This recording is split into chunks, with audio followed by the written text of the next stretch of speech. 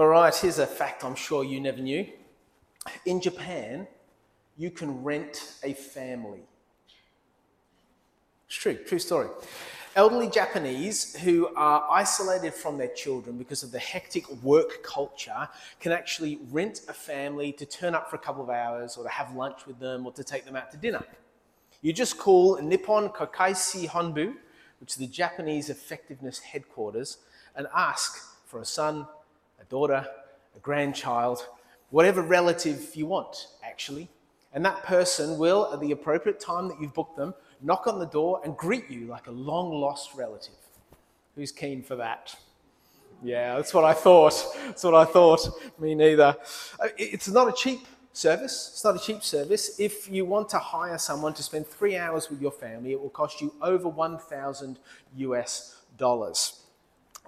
Now, so let me get this right. Satsuki Hoihi founded the business in 1990 when a businessman was too busy to go and visit his mother, and so paid someone from his company to go on his behalf, and they deemed it successful. I'm not sure how that whole deal works, but this whole company was formed as a result. And when she was asked, the founder was asked about some of her reflections on the business. Why was it so successful? She said, and I quote, "What is common about our clients is that they are thirsty for human love." How about that? People are thirsty for human love. We know that. That's no surprise at all. People are thirsty for community. So thirsty they will pay for it. So thirsty they will pay for the illusion of it. Because as we've been talking about like a lot of last year and this year, something special happens when people come together. We need to be together. Something special happens, and something extra special happens when Christians come together because we are better together. But we need to be really careful about this. This is something I've been challenged, especially in the last week. Being around people who are Christians isn't enough to call it Christian community. Because, well, you know, you've been around Christians before and that has not been Christian community, right? We know this. What defines Christian community is gathering together around the presence of God. That's what Hebrews is explaining in the reading that Aaron just brought to us. Scholars now believe for a long time they weren't sure who wrote Hebrews, and they feel that now there's enough clues in the scripture and they've learnt enough about the Apostle Paul to tie Paul's authorship to Hebrews. But in the book of Hebrews, he's talking about gathering people together around the presence of God. The reason why we meet on Sundays like we do is to be ushered into and encounter the presence of God. The presence of God has always been the central idea around worship. You take the presence of God out, take God out of the picture, and we are just a group of hopeless people. But Hebrews 10:19 says, "Therefore, brothers and sisters, since we have confidence to enter the most holy place by the blood of Jesus, by a new and living way opened for us through the curtain that is his body." And that doesn't make a lot of sense, does it, really? Especially if you don't know anything about the Old Testament. You read that and you're like, I'm not quite sure what it's driving at. So let me help with our thinking to make sense of this beautiful passage. Jesus lived about 2,000 years ago. About 2,000 years before Jesus came along, you had the people of God that were enslaved, and Moses was called to lead them through the Red Sea and out of slavery. They found themselves in the desert. And in the desert, they were about to die until God gave them a very specific set of instructions about how they can survive and then thrive. And it was all about worshiping God. And we have that in Deuteronomy and Leviticus and a whole host of other places in the Old Testament. And all of that revolved around the idea of the tabernacle. Tabernacle is a strange word. That's what the tabernacle was. Every time they set up camp, which would have been every few days or every few weeks, and they would have stayed there for a month or so, they set up a tabernacle. It wouldn't quite look exactly like that, but it's not too bad. Once they inherited the land, that happened sometime later, they got the land 40 years later after walking around the desert, they got the land that God had promised them. And they moved into that land, and that land is Israel. And as they moved into that land, they could not camp anymore, but set up house. And as they set up house, they created any guesses? Temple. Replacement for the tabernacle. This is the temple. Much, much bigger than a tabernacle. But you see the similarities? Now, every tabernacle, every time they set up the tabernacle, every time they set up the temple, there was a Holy of Holies. And this is the Holy of Holies. That's where it was. It was the space where God could be encountered in his most holy state. People died going into the Holy of Holies if they hadn't done the right preparation. And the Holy of Holies was separated, in both these spaces, was separated from the rest of the tabernacle, the rest of the temple, by a curtain. Listen to the instructions about the curtain. This is from Exodus 26. God's telling them how to make the curtain. He says, make a curtain of blue, purple, and scarlet yarn, and finely twisted linen, with cherubim woven into it by a skilled worker. Hang it with gold hooks on 4 posts of acacia wood, overlaid with gold and standing on 4 silver bases, and hang the curtain from the clasps and place the Ark of the Covenant, which is what God dwelled in, behind the curtain. The curtain will separate the holy place from the most holy place, the Holy of Holies. It was a special curtain, right? Special instructions. The curtain separated the Holy of Holies from everywhere else. The curtain was the barrier between the holiness of God and the sinfulness of people. Without the curtain, people would have perished because of their sin, but the curtain absorbed the holiness of God so it wouldn't kill people, because their sin cannot exist in the same place as the holiness of God. And then Jesus came along. He became the sacrifice for our sin. That's what he did on the cross. He took our sin from us. He laid that on the cross. He died to that. And he opened a way for us to enter the presence of God. Now, I don't know if you know this about Jesus' death, but it says, I'm pretty sure it's in Matthew, it says, and the curtain temple tore from top to bottom. God destroyed his own curtain. Now, we're going to have a bit of play with this. I need a volunteer. Any hands? Riley, thank you. Good, come on. You'll love this. I'm going to move down here because I'm not sure about you, but I'm not holy enough to be in the Holy of Holies, because we're going to imagine that across here is a giant 1/2 meter thick curtain, because that's how thick the curtain was. So 1/2 meter, it's going to go right up to the wall, up the ceiling, so you can't see in there. Now, can you just pop in there just for a sec? Riley's just died. Can't be flippant about these things, Riley. Come out of the Holy of Holies. We cannot go in there. The high priest once a year could go in there, but that was the only situation, and he had to do a lot of preparation to get through. All right, so we pretend there's a massive curtain there, and God's on the other side of that curtain. God. Not God. You're a bit scared to go in there now? Maybe. Good. You should be terrified. You should be shaking in your boots, man. So Paul says this. Stay there. I need you in a minute. Paul says this.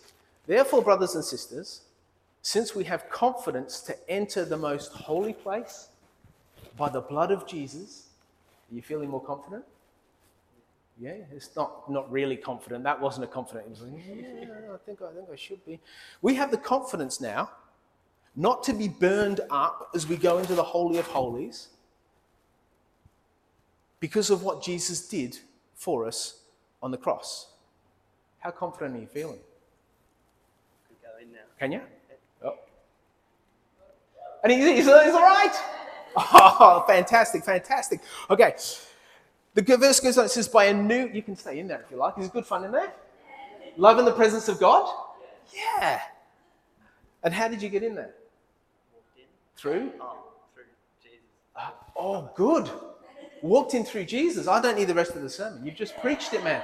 So it says, by a new and living way opened for us through the curtain that is Jesus' body.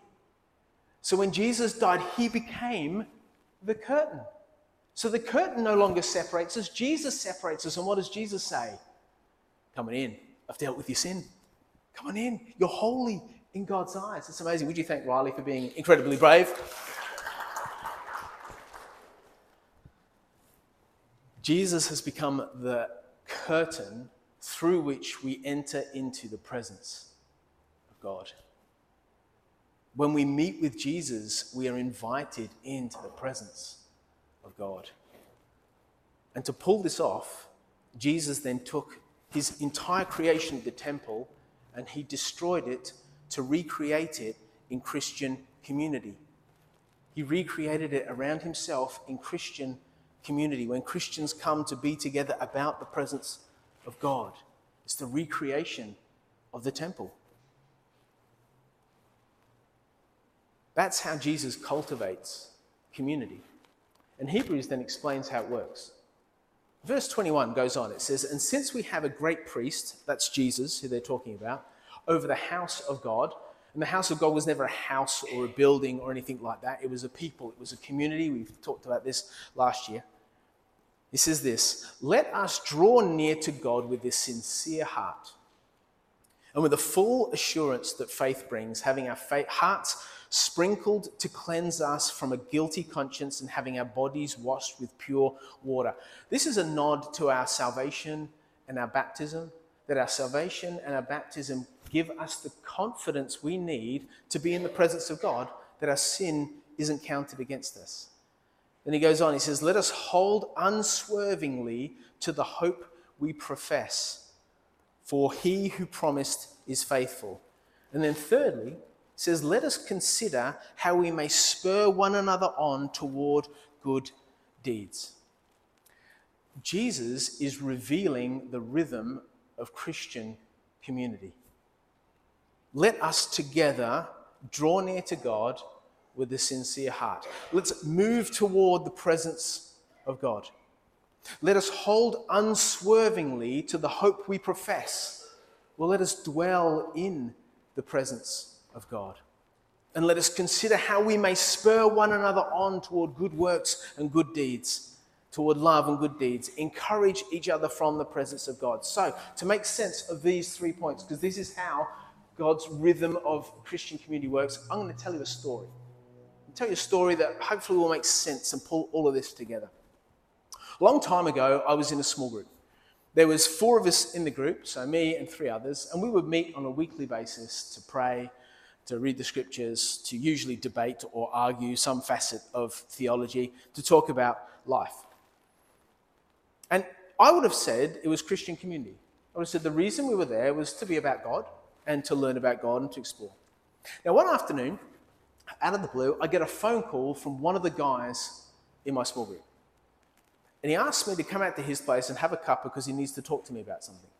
So I jump in the car, I go out. He was on a farm, and so we went to the farmhouse table and we sat down.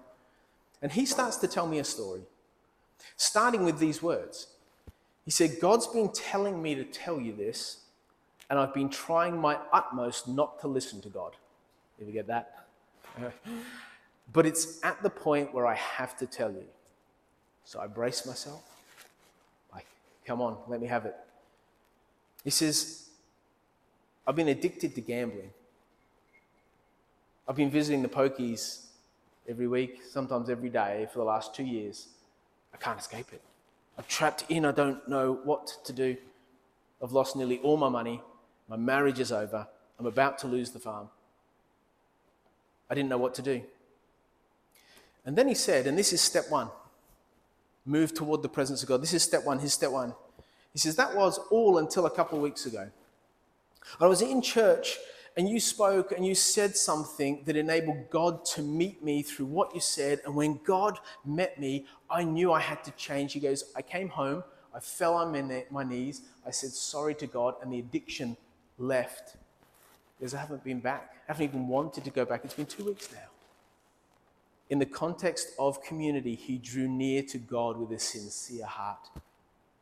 Because I haven't been to the pub since, haven't spent a single dollar. Now this is step 2, dwell in the presence of God. After telling me the story, he then phoned the other guys in the group and told them the same thing he told me. He shared openly.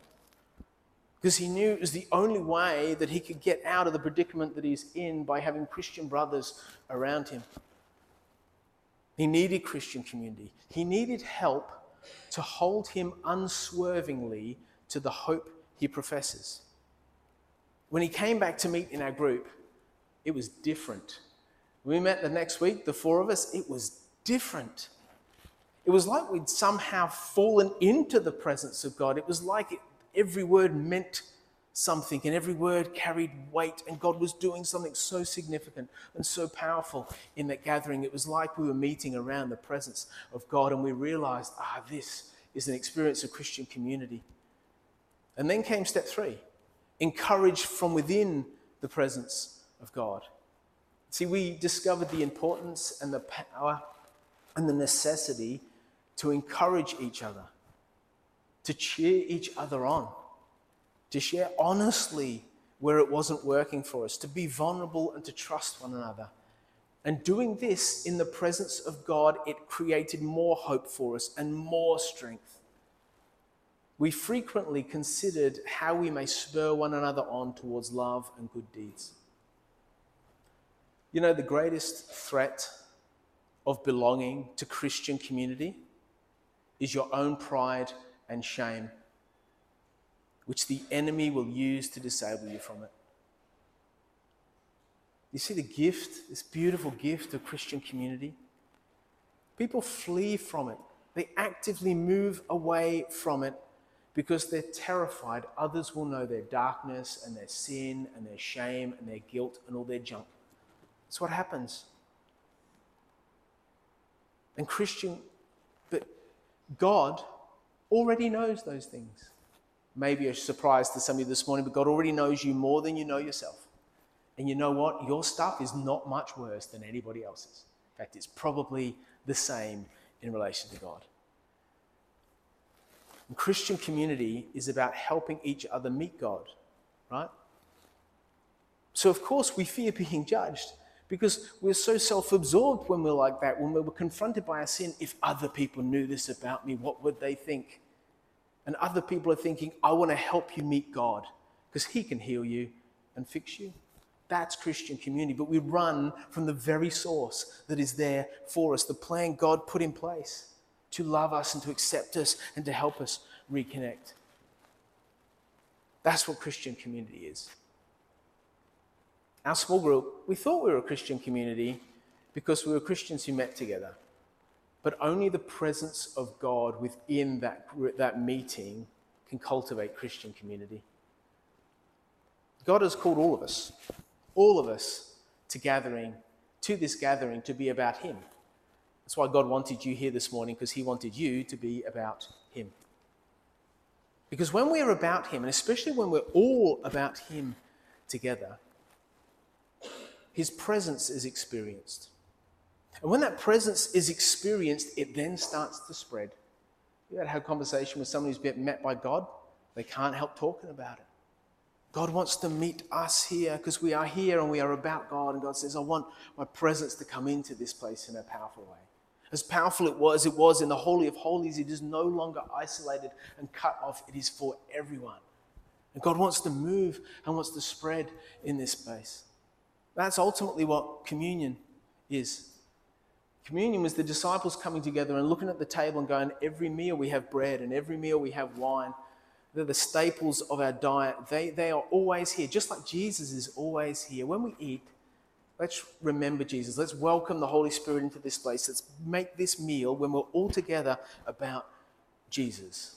And they did that. That's where our cultural understanding of grace comes from. That every meal was meant to be a time set aside where we come together to be about Jesus, and we get to do that. As a larger family today, we get to do that.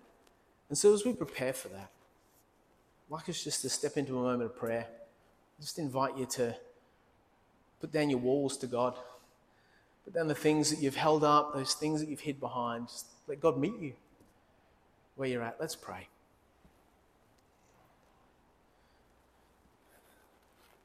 Holy Spirit, come into this place.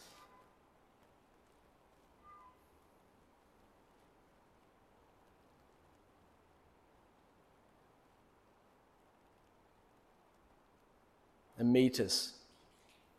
Meet us now, Lord.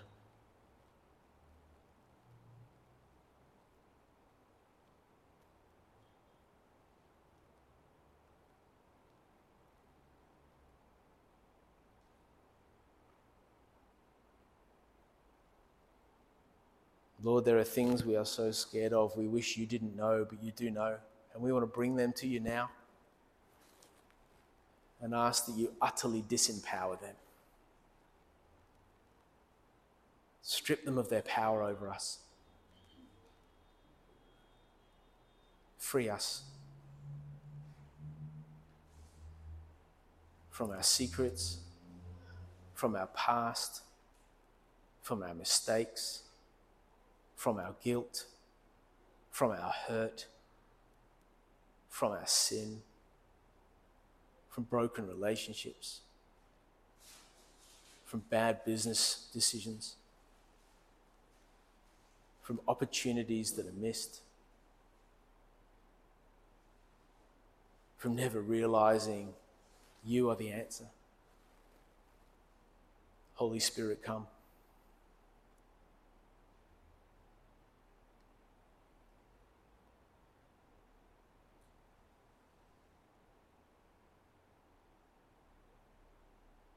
Lord God, through your ministry now, minister to us.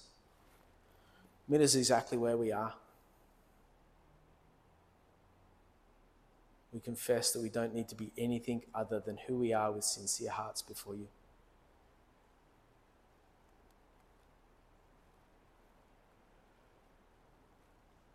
And begin to recreate.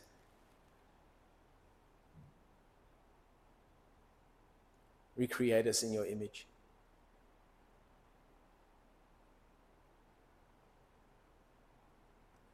Begin that healing work in us, Lord.